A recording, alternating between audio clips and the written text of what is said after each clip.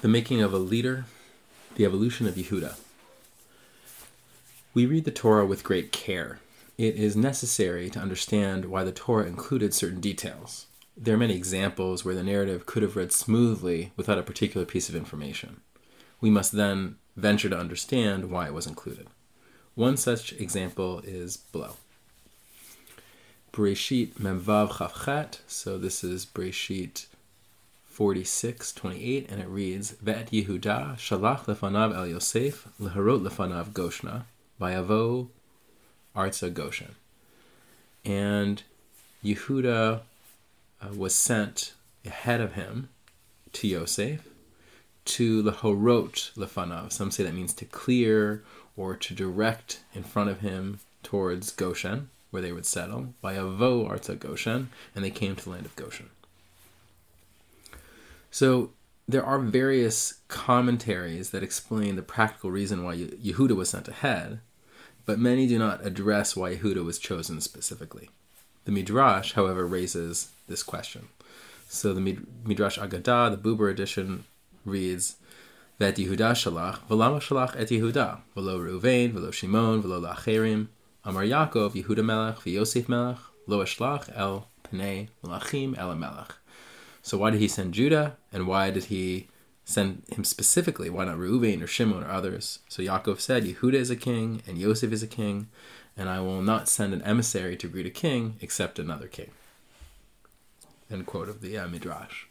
So Yosef at this point had the status of a king. He was in command of the nation of Egypt at the height of his power. But in what sense was Yehudah a king? So let's examine Yehudah's evolution. He was not the firstborn, but he did play a prominent role during the sale of Yosef. He had made the suggestion to sell Yosef, hoping it would save his life. Interestingly, Rashi explains, this is Rashi on Bereshit 38:1, right after the sale of Yosef, we have this episode where Yehudah, it says, Vayered Yehudah, Vihi Bayitahi, Vayered Yehudah Me'etachav. So Yehudah goes down, and Rashi comments, Lama נסמכה פרשה זו לכאן. So why was this section placed here? V'hifsik b'farshato shel Yosef, and why does it interrupt kind of the narrative of Yosef? It's definitely an abrupt transition. Vilmod shehuriduhu achav migdulato kisharau b'tzarat avihem. So the brothers demoted him from his high position when they saw him, when they saw the pain of their father.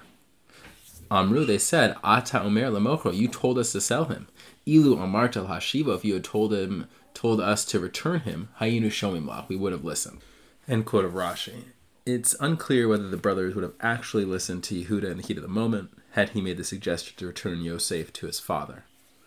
But that is the claim the brothers made, and as a result, he lost his position of leadership. The narrative continues, and Yehudah is confronted with another situation. He had made a commitment to give his third son to marry his daughter-in-law Tamar, but did not do so. He then inadvertently had a relationship with Tamar, not knowing her identity. He was in a position to hide his error completely, but he stood up and took responsibility for his mistake. It says, Vayakar Yehudah, Vayomer tzadaka mimeni, ki al kain lo netatiha l'shela aveni, v'lo yasaf o l'data. Then Yehudah recognized the objects that Tamar had in her possession, and he said, she is correct, she's right, because I did not give her to my son Shelah.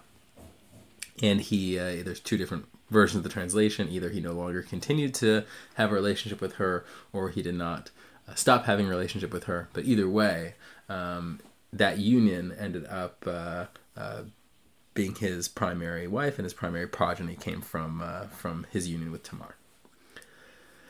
Next episode, after the brothers sojourn in Egypt to buy food, Yosef accuses them of being spies and demands that they return their brother Binyamin in order to prove their innocence.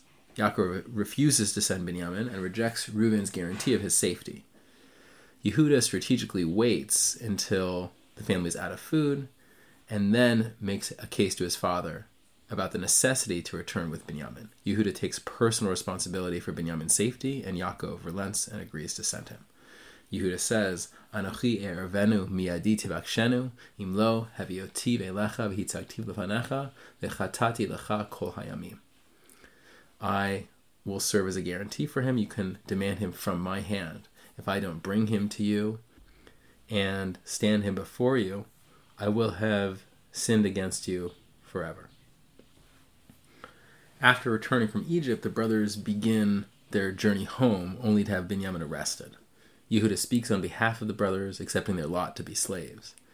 When Yosef suggests that only Binyamin remain behind, Yehudah makes a personal appeal and demands to stay in place of Binyamin. He says, Ki avdecha aravet hanar. This is Bereisheet, Mem Dalad, Lamed Bet, and Lamed Gimel, 34, 44, 32, and 33. Ki avdecha aravet hanar. For your servant has guaranteed, been a guarantor for the youth. Meim avi, from my father Lamor, saying, Im lo avi enu elecha, if I do not bring him to you, vechatati lavi kol ha'amim, then I will have sinned to my father forever. Yata, and now, yishiv na avdecha tachat hanar, let me sit in place of the youth, eved ladoni, as a servant to my master, v'hanar ya'al imachav, and the youth will go with his brothers. Yehudah exhibits the essential qualities of leadership. He is strategic, takes initiative, and takes full responsibility for his commitments. The brothers, and perhaps Yehudah himself, did not feel he navigated the situation of Yosef's sale properly, but he bounced back from this. He stepped up in subsequent episodes, demonstrating his leadership potential and capabilities. He is therefore sent ahead as the leader of the Bnei Israel, the sons of Jacob, and the Jewish people.